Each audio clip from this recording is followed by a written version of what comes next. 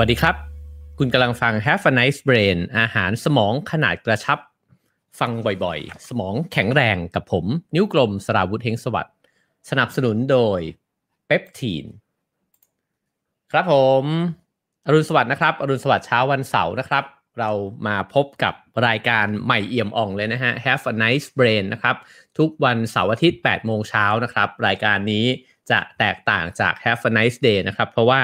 เราจะมาเร็วไปเร็วมากนะฮะพยายามที่จะนำความรู้ฉบับกระชับเนี่ยมาบอกกล่าวกันนะครับเพราะฉะนั้นเนี่ย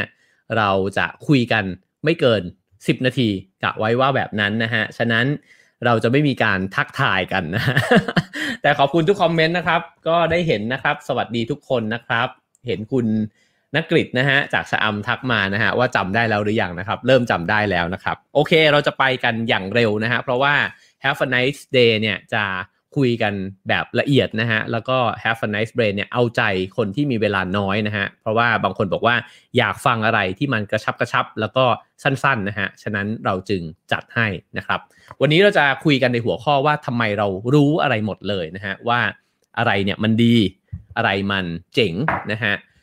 แต่ทำไมเนี่ยเราทำเองไม่เป็นนะครับก็ถ้าจะยกตัวอย่างให้เข้าใจง่ายๆเนี่ยผมว่ามี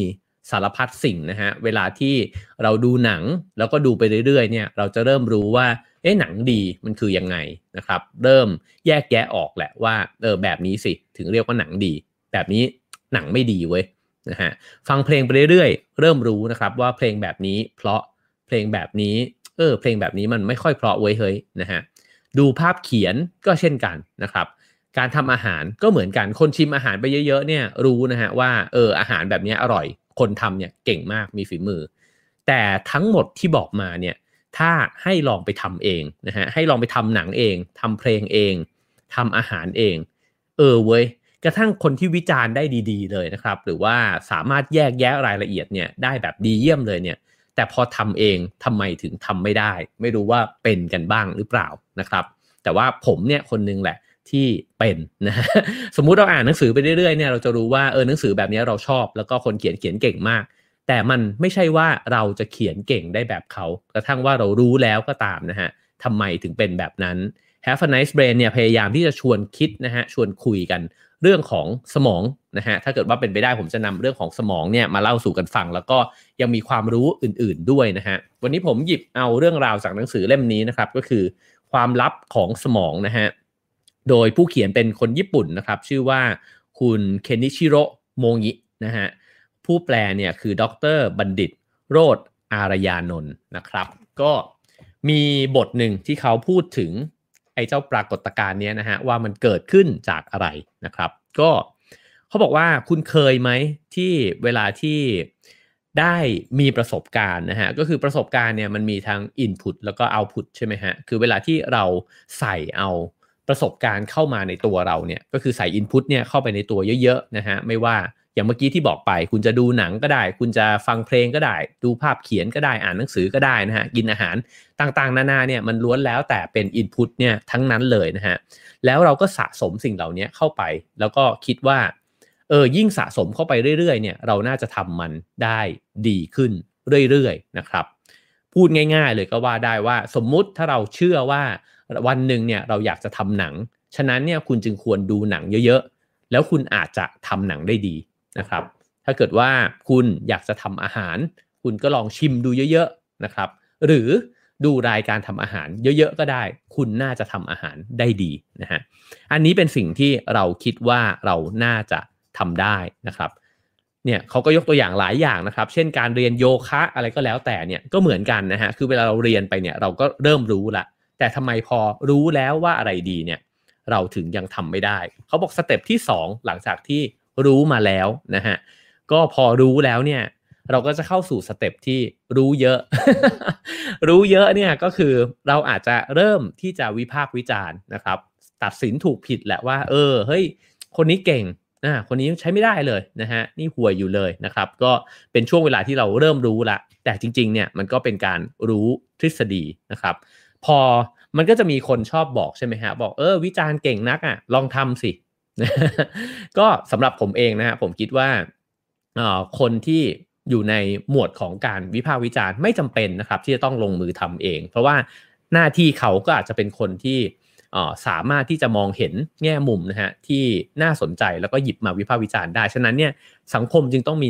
นักวิจารณ์เนี่ยอยู่ในสังคมนะครับไม่ว่าจะเป็นเรื่องไหนๆเรื่องของแง่มุมศิลปะหรือว่ากระทั่งแง่มุมของเรื่องราวในสังคมก็แล้วแต่นะฮะผมจึงไม่คิดว่าคนวิจารณ์จะต้องลงมือทำเองเช่นบอกว่าคุณวิจารณ์รัฐบาลมากคุณไปบริหารเองสิเนี่ยผมว่าอันนี้มันก็อาจจะเป็นคำพูดที่ไม่ถูกต้องซะทีเดียวนักนะครับเพราะว่าก็มีสิทธิ์ที่จะวิจารณ์ได้นะฮะแต่คำถามก็คือว่าแต่ถ้าเกิดเราอยู่ในฐานะของคนที่วิจารณ์แล้วอยากทำเองด้วยล่ะเราจะทำยังไงให้เราไม่เป็นคนที่แค่รู้ว่าอะไรดีไม่ดีแต่เราทำเองได้ดีด้วยนะฮะทีนี้เนี่ยเขาก็บอกว่าอธิบายเนี่ยในแง่มุมของสมองนะฮะมันก็น่าสนใจเพราะว่าสมองเนี่ยมันมีการทำงาน2ส่วนนะครับก็คือสมองส่วนที่ควบคุมการเรียนรู้ผ่านประสาทสัมผัสกับสมองส่วนที่เรียนรู้เนี่ยเพื่อควบคุมการเคลื่อนไหวนะครับซึ่ง2ส่วนนี้มันแยกจากกันนะฮะแต่ว่ามันทำงานประสานกันอยู่ทีนี้เนี่ยสมองส่วนที่ควบคุมประสาทสัมผัสเนี่ยนะครับก็คือส่วนที่ประสาทสัมผัสก็ง่ายๆนะฮะตาหูจมูกลิ้นกายใจเนี่ยนะตาหูจมูกลิ้นแล้วก็ผิวหนังนะครับก็ควบคุมประสาทสัมผัสทั้งหลายใช่ไหมครับทีนี้เนี่ยพอได้รับข้อมูลจากข้างนอกนะฮะไม่ว่าจะผ่านการเห็นการดูการชิมการจับต้องนะฮะหรือว่าการดมกลิ่นเนี่ยก็รับรู้แล้วทีนี้พอรับรู้มาเนี่ยยิ่งรับรู้มากขึ้นเรื่อยๆนะฮะเราจะละเอียดอ่อนมากขึ้นแยกแยะได้ดีมากขึ้นนะฮะสิ่งเหล่านี้ก็เหมือน input นะฮะที่เข้ามาในตัวเราเข้ามาในสมองของเราพูดง่ายๆว่าเรายิ่งรับรู้มากขึ้นเท่าไหร่เราก็ฉลาดในแง่ประสาทสัมผัสนะฮะมากขึ้นเท่านั้นแต่สมองอีกส่วนหนึ่งซึ่งมันควบคุมส่วนการเคลื่อนไหวมันไม่ได้เรียนรู้เนี่ยจากสิ่งเดียวกันหรือวิธีเดียวกันกับไอ้เจ้าประสาทสัมผัสทั้งหลายนะครับตรงนี้แหละจึงเป็นทางแยกนะฮะที่ทำไมเราดูหนังไปเยอะๆก็ไม่ใช่ว่าเราจะทำหนังได้ดีนะฮะดูรายการทำอาหารไปเยอะๆไม่ใช่ว่าจะทำได้ดีเช่นกันนะครับดูคลิปโยคะไปเยอะๆก็ไม่ใช่ว่าเราจะสามารถลุกขึ้นมาแล้วก็ทำท่าโยคะต่างๆนานาเนี่ยได้เลยนะฮะเพราะว่าสมองส่วนที่ควบคุมการเคลื่อนไหวเนี่ยมันคือส่วนที่ใช้สร้าง output นะฮะฉะนั้นมี input แล้วเนี่ยมันก็ต้องมี output ออกไป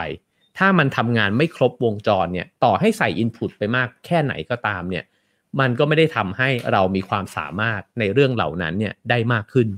ฉะนั้นเนี่ยมาดูเรื่องของตัวประสาทสัมผัสก่อนนะครับถ้าเกิดว่าเราใส่ข้อมูลไปได้เยอะๆเนี่ยเราจะมีการพัฒนาอย่างก้าวกระโดดเลยเขาบอกว่าไอ้ความก้าวกระโดดนี้เนี่ยมันก็คือเหมือนกับมีเซนส์นะฮะหรือว่า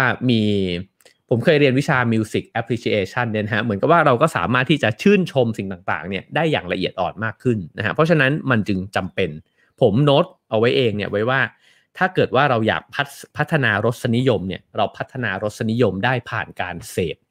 นะครับแต่รสนิยมนั้นไม่ได้ทำให้เราผลิตผลงานออกมาได้ดีเหมือนที่เรามีรสนิยมนั้น คุณอาจจะมีภาพเขียนสวยๆเนี่ยแขวนไว้เต็มบ้านเลยแต่พอบอกว่าคุณลองเขียนภาพก็ไม่ได้หมายความว่าเราจะเขียนได้เหมือนภาพที่ติดผนังบ้านเราอยู่นะฮะทีนี้มาถึงสมองส่วนที่2นะครับก็คือส่วนที่ทำ output ออกมาเนี่ยมันจำเป็นนะฮะที่จะต้องใช้การเคลื่อนไหวร่างกายเนี่ยเพื่อที่จะทำบางอย่างออกมามันถึงจะเติบโตขึ้นและพัฒนาขึ้นนะฮะเช่นถ้าเกิดว่าอ่านหนังสือมาอยากเขียนหนังสือเก่งก็ต้องเขียนหนังสือนะครับดูคลิปโยคะมาก็ต้องเคลื่อนไหวร่างกายส่วนที่น่าสนใจอยู่ตรงนี้นะครับว่าสมองส่วนหนึ่งเนี่ยมันเรียนรู้ผ่านการเคลื่อนไหวซึ่งเรามักจะจินตนาการถึงสมองนะครับว่ามันเป็นส่วนที่เรียนรู้เนี่ยผ่านการคิดและความคิดและข้อมูลนะฮะแต่จริงๆแล้วเนี่ยนักวิทยาศาสตร์หลายคนก็บอกว่าร่างกายเนี่ยเวลาที่มันเคลื่อนไหวเนี่ยมันก็ส่งผลกับสมองเนี่ยอยู่ตลอดเวลาแล้วจริงๆเนี่ยมันเรียนรู้ผ่านสิ่งนี้ด้วยนะฮะเพราะฉะนั้นการฝึกฝนการเคลื่อนไหวทั้งหลายเนี่ยจึงจำเป็นทั้งนั้นเลยนะฮะฝึกฝนผ่านการพูดก็ได้นะครับผ่านการเขียนก็ได้ผ่านการวาดก็ได้ผ่านการทอดไข่เจียว ก็คือการเคลื่อนไหวนะฮะฉะนั้นเมื่ออยากที่จะให้สมองทั้งสองส่วนมันทำงานได้สมดุลกันนะครับก็จำเป็นที่จะต้อง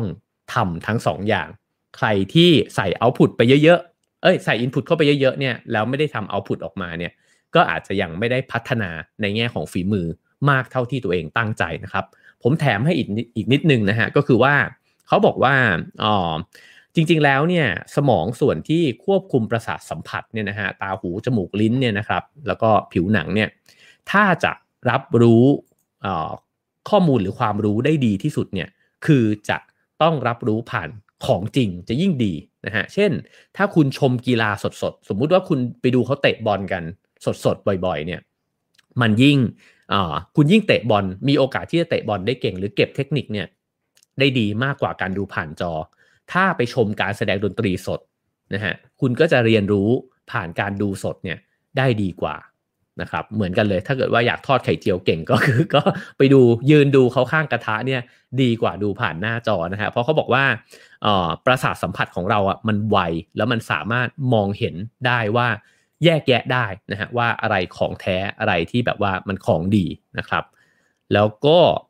มาถึงจุดสรุปนะฮะผมพยายามจะจบภายใน10นาทียังยากเลยนะฮะ ก็ฉะนั้นเนี่ยเขาเลยบอกว่าวงจรการเรียนรู้ของสมองทั้งสองส่วนนี้เนี่ยมันเหมือนล้อของรถยนต์ทั้งหน้าและหลังนะครับหรือจะเปรียบเทียบซ้ายขวาก็ได้นะฮะเราไม่สามารถที่จะขาดล้อข้างใดข้างหนึ่งไปได้นะฮะเราจะทำงานออกมาเนี่ยได้ดีที่สุดแล้วเจ๋งอย่างที่เรารู้เนี่ยก็ต่อเมื่อเรามี input ที่ดีและมากพอและมี output ที่มากพอด้วยเช่นกันนะครับผมเลยโน้ตเป็นภาษาของตัวเองไว้ว่าพัฒนารสนิยมเนี่ยจากการดูเยอะนะฮะจากการเสพแล้วก็พัฒนาฝีมือเนี่ยจากการซ้อมนะฮะพัฒนารสนิยมจากการเสพพัฒนาฝีมือจากการซ้อมนะครับถ้าเสพน้อยก็อาจจะไม่รู้ว่าอะไรดีนะฮะเสพของดีนะฮะไม่ใช่เสพยานะฮะ แล้วก็แต่ถ้าเกิดว่าเสพเยอะแต่ว่าไม่ทำก็ฝีมือไม่พัฒนาเช่นกันนะครับเพราะฉะนั้นก็ทำทั้งสองอย่างควบคู่กันไปนะครับถ้าทุกวันนี้เรายังเป็นนักเสพอยู่ก็ให้เป็นนักสร้างเพิ่มเข้าไปด้วยอีกอย่างหนึ่งนะครับก็ทั้งเสพและสร้างนะฮะก็น่าจะทำให้วงจรพัฒนาของตัวเราแล้วก็ของสมองของเราเนี่ยมันครบถ้วนมากขึ้นนะครับทั้งหมดก็คือเนื้อหาของ Have a Nice Brain นะฮะประจำวันนี้ผมนำความรู้มาเล่าฉบับกระชับนะครับสำหรับคนที่บ้านไกลเวลาน้อยนะฮะก็จะได้ดูหรือว่าฟังเนี่ยในแบบกระชับบ้างนะครับเพราะว่า Have a Nice Day เราเล่ากันยาวมากนะฮะก็เพราะฉะนั้นก็เจอคลิปความรู้ฉบับกระชับแบบนี้นะฮะได้เรื่อยๆนะครับถ้าเกิดว่าดูสดก็คือเสาร์อาทิตย์นะฮะ 8 โมงเช้าถ้าอยากดูย้อนก็ดูได้ทาง YouTube นะครับแล้วก็search Ralph Finger Channel Have a Nice Brain ก็ได้นะครับหรือว่าจะฟังทางพอดแคสต์ทุกช่องทางก็ได้เช่นกันนะครับก็ขอขอบคุณสปอนเซอร์ของเรานะครับขอบคุณ Peptin Plus นะครับลดผลไม้กินง่ายช่วยบำรุงสมอง